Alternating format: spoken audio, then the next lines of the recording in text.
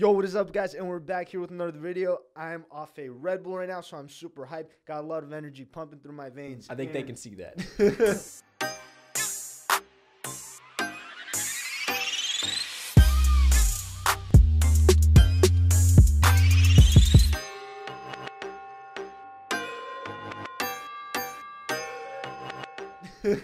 But today's one of the more important videos that we will be filming, and these are all lessons that we learned the super hard way around the topic of being able to find business partners / co-founders along with co-workers. You don't necessarily need to be a business owners to be able to apply these rules. Now, we have the 3 pillars if you want to name them real quick. Yeah, so pretty much when you go into business, there's really 3 pillars that you really need to run a business. There's finance, there's marketing and sales, and there's operations. I mean, there's also stuff like legal, but that's not really, I don't really consider that part of building a business super important, at least in the startup phase. But yeah, essentially when you're starting a business, you want to have one of these 3 pillars, and you really want to try people that fulfill the other 2 pillars that you're missing. Or if you can carry the weight, of 2 pillars, you want to be able to find the last person that, the person that has the last pillar that can really carry you to the finish line. Now, kind of like the way that I like to compare a good business partnership to, and some of you guys may disagree, but is a relationship / marriage. Now, bro, you're my boy. Don't get the wrong idea. But at the end of the day, we've been in business for a long time.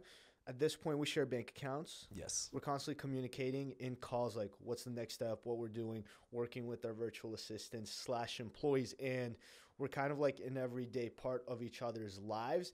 And there just needs to be full-on transparency. There can't be any ego, because that's how company culture will be ruined. Yeah, I guess, as you could say, just starting off the bat, I think the main thing you should look out for when you're getting a business partner is you have to watch out for people that have a huge ego. Because as we know through personal experience, and we've brought people on that destroyed the company or destroyed cohesion. How we do things just by the pure ego.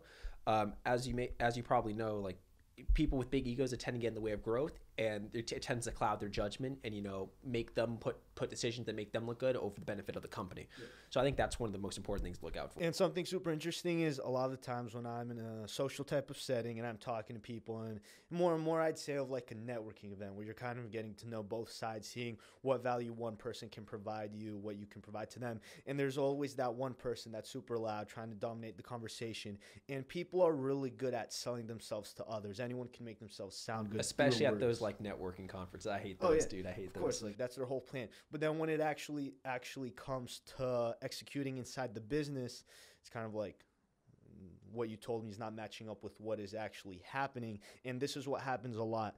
People, you need to look at someone's track record, not what they are saying. And this is a big mistake we made early on. Now, one of the big ways of spotting this and kind of seeing if someone is legit is when you're actually partnering up with them.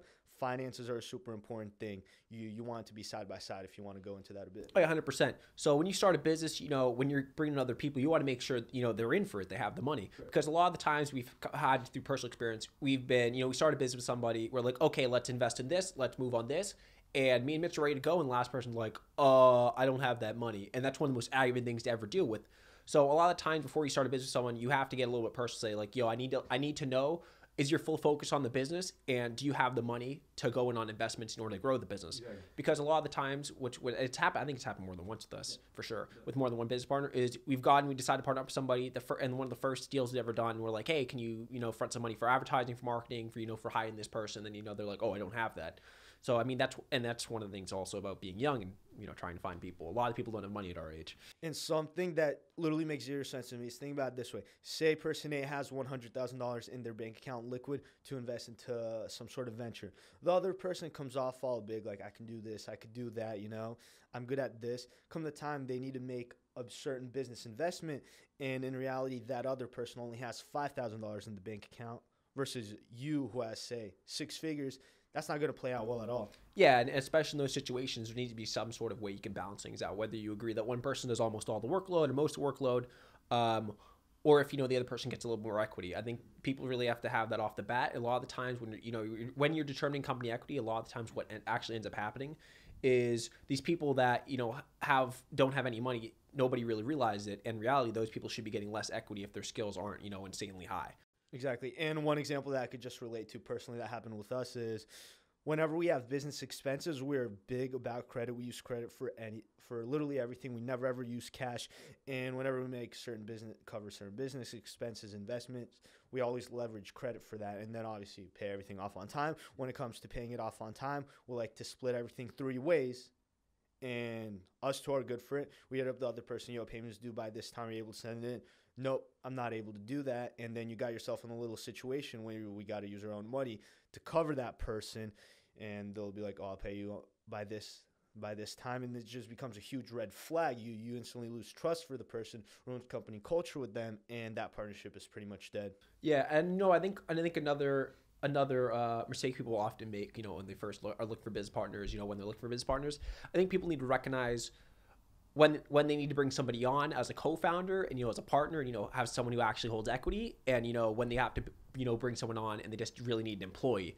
Because I think a lot of the mistakes people make when they're first starting out is they think that the solution is, keep bringing on more co-founders, keep giving people more equity, when a lot of times the actual solution is, just hire people out.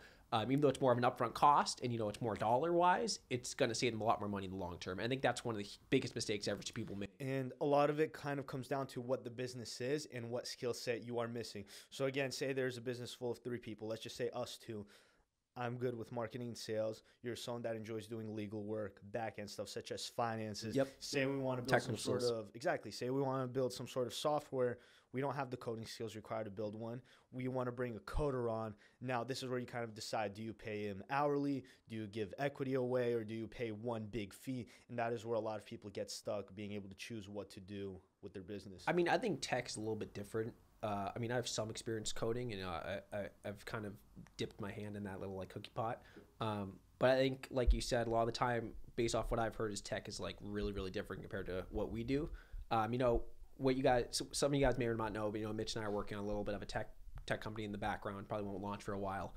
This is actually something that Mitch and I are actually just starting to get into too as well. And we're trying to venture into tech and bring this knowledge over and seeing how it goes.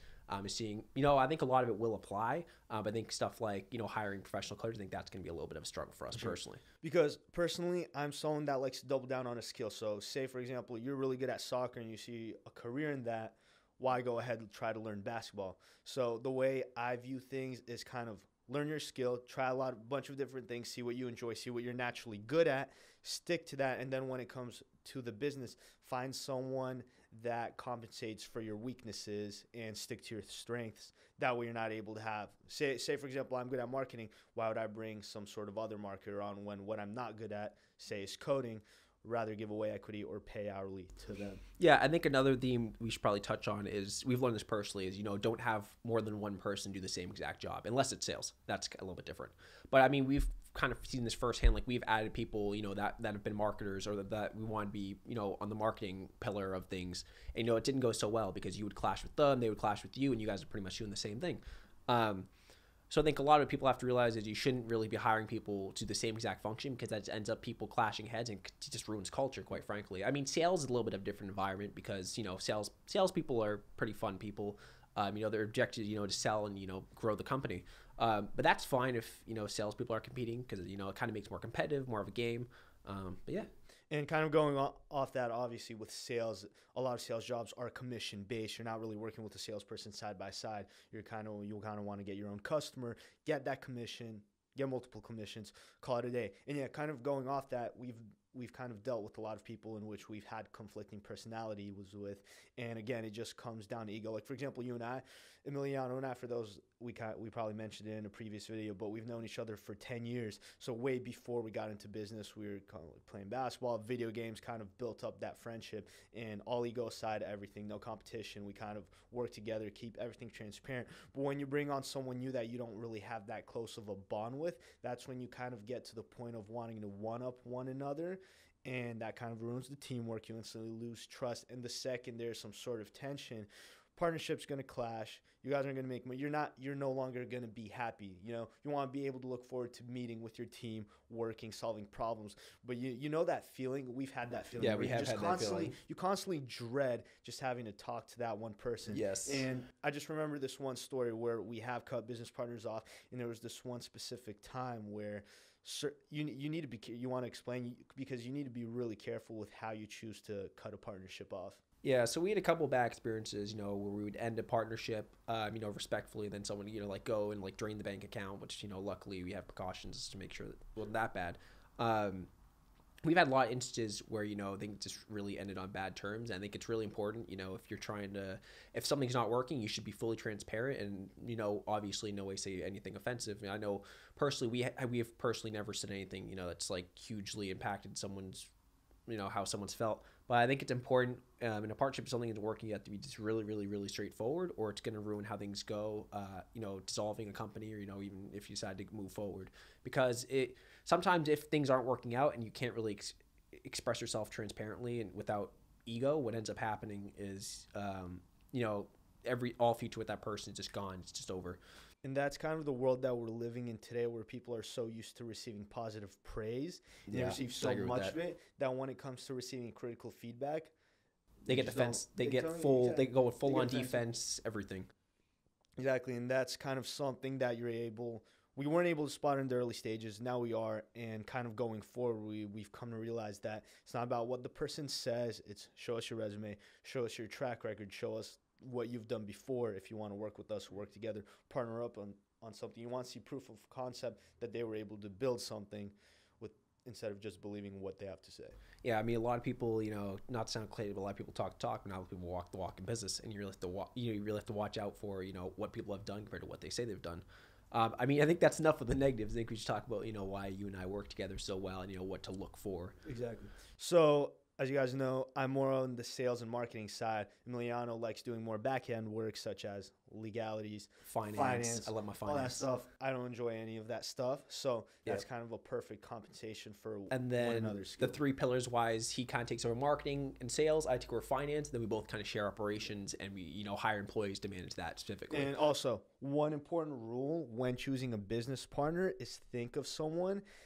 If you're going to partner up with them something, and just think, would you want to go on vacation with them? I 100% agree with that. Because we've traveled together, and obviously it's always a good time. But there are certain people that we've traveled with before, and we're like, oh, it didn't go as planned. Yeah, so. I think the moral of the story is if you can't travel with someone for like a couple of days, I don't think you guys should be working together and trying to grow a business together. I think it just won't end well. Exactly, and just kind of think about the biggest companies and how they treat their employees. For example, working at Google, everyone loves it there. They get buffets, massages. They get like But I've heard some crazy shit about ridiculous, Google. And everyone's kind of able to speak with one another, no barriers. While certain businesses that don't work out, again, there's like, for example, in GoPro. Yeah, I remember researching a lot about GoPro. First off, nepotism was a problem. Oh, dude, that was one of the only stocks that ever lost me money. I took a big hit on that one, dude. And the business itself was shaped more like a pyramid, where the person at the top was telling everyone what to do instead of it being much more decentralized. Yep. And everyone just kind of knowing. Like, for example, Emiliano and I, yes, we communicate a lot with what we're supposed to do, but at the end of the day, we also know what we're supposed to do, and we kind of do it without us having to constantly talk. So when we meet up, it's like, you did this, yeah, you did that, yeah. And it just if one of us isn't pulling our weight, we tell each other that, like, yo, Mitch, I need you to do this. You didn't do that. I need you, I need to get on your shit. And again, going back to critical feedback, we're kind of able to tell each other anything. Literally, zero barriers. We don't take anything personally. And that's kind of what I think shapes up the partnership to working really smoothly. I mean, so there's a huge, debate on, do you need to be friends with people you're in business with, or where do you fall on that? Yes and no, but I believe, this is where it gets complicated. Each business is a different size. Yeah. So say, for example, there's a business that has hundreds of people, right? You don't need to know everybody. You don't need to know everybody. No, you're able to find a person to manage this group, a person to manage that group, and they're kind of doing their job. Because at the end of the day, not everyone wants to own a business. So say, for example, you hire a CFO. You don't necessarily, you want to be on good terms with them. You want to trust them, make sure they're not going to screw you over, because there have been many instances in a business where one co-founder or someone who's at the top of the business would screw someone over. So I'd say, yes, you need to be fairly close. You need to at least trust them. But when it comes to starting a business from complete scratch, just you and one other person, maybe three people all together, yes, you need to be super tight with them. I agree. I think the larger the company, the less you really need to know someone personally. But I think if you are starting a company from scratch, like you and me have done with, multiple companies, I think you do need to have a connection with the person, or at least, be able to be decent friends with them. Like how I would think about it is if you went to a friend's place, this person showed up, would you be able to hang out with them for like 5 hours straight? That's what I like to think about it. And just taking into account how hard it is to start a business from scratch and grow to the point of even 5-10K per month, it's a lot of hard work.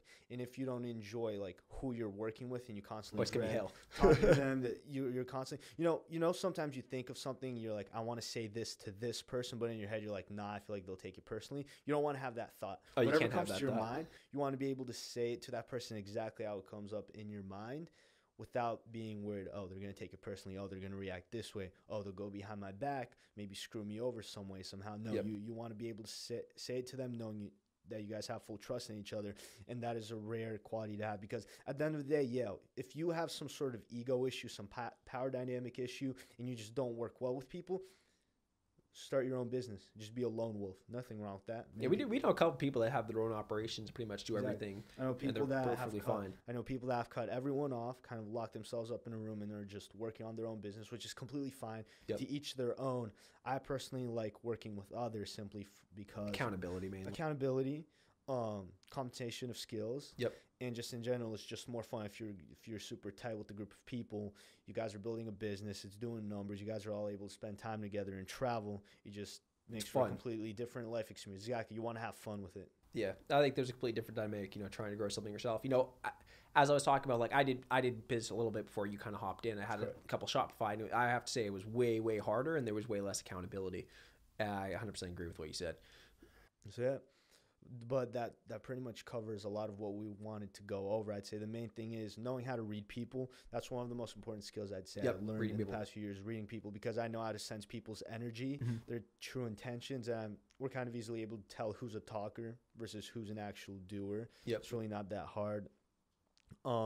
Again, power dynamic issues, those are huge. Now, something that I also wanted to mention, there's a big difference between business and friends. At the end of the day, if someone, like for example, Emiliano and I, we didn't really need to convince each other. We kind of just naturally liked the whole process of starting a business, growing it. But say for example, there's someone I was entrepreneurially minded, to pronounce that better, but Emiliano wasn't.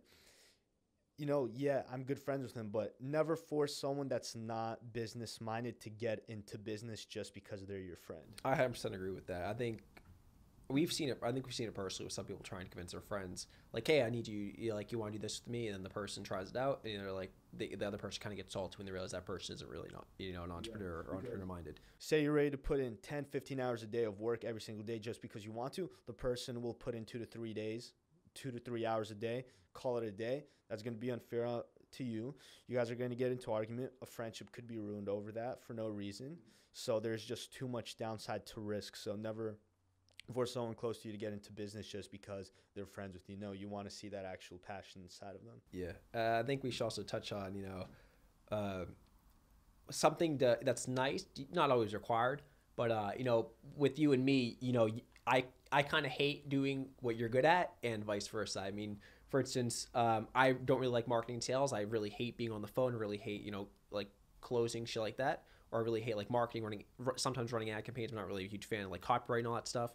But that's, is more especially, and, on your side, you kind of hate doing the financials, you hate doing the accounting, you hate, managing all the lines of credit, you hate managing the bank transfers. That's something that I just love doing. Or like you hate managing productions, financial reports, and that's, that's my shit.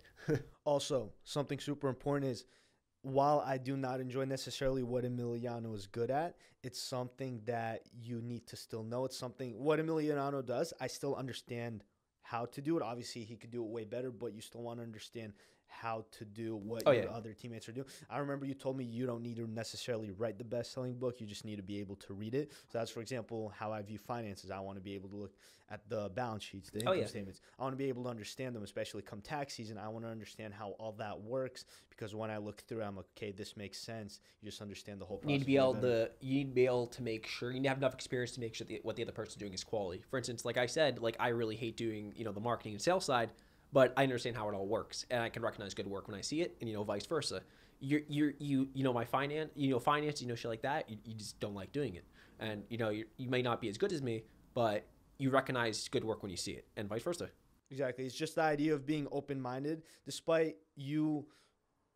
me being good at this and not wanting to get good at that. You need to put your ego aside and learn what you're not good at. You Yep. don't need to be great at it, but understand it. Yeah. So like, for example, similarly with code, if you don't want to learn code, learn how to read it. It's going to make a complete, because for example, when someone that doesn't know code and someone that does know code are talking with one another on building a business, in a sense, they're both speaking a completely different language. Yeah, I agree. And that's something that needs to be fixed if they're going to be working together. Yeah, that's why I've been really touching up on, learning more. I know like Python, some basic stuff like that. But that's, why I've been trying to expand my whole coding knowledge, is so when you and me are planning final launches, and, we probably bring someone on that's more of like a technical, like coder guy, I can be able to understand, like, is their work good? What are they doing that's cool? What could be improved? Stuff like that, is having a basic understanding. Exactly. So yeah, that pretty much sums up a lot of what we wanted to go over. And as I mentioned earlier, you don't need to be a business owner necessarily to be following all this advice and value in general, but you could be someone that just got a new job. You're kind of trying to, and like a lot of jobs in the corporate world today, it's all team-based. You're constantly working with other people. It could be a group of 10 people, and there's one person that's kind of like micromanaging everyone. A lot of the rest of the team secretly doesn't like that one person. They're not going to tell the boss, and a lot of problems arise. So being able to learn those skills to kind of excel in a setting of a team inside of a business that's trying to grow, it's going to be super hit or miss on how much time you actually dedicate to learning that psychology, learning through your own experiences.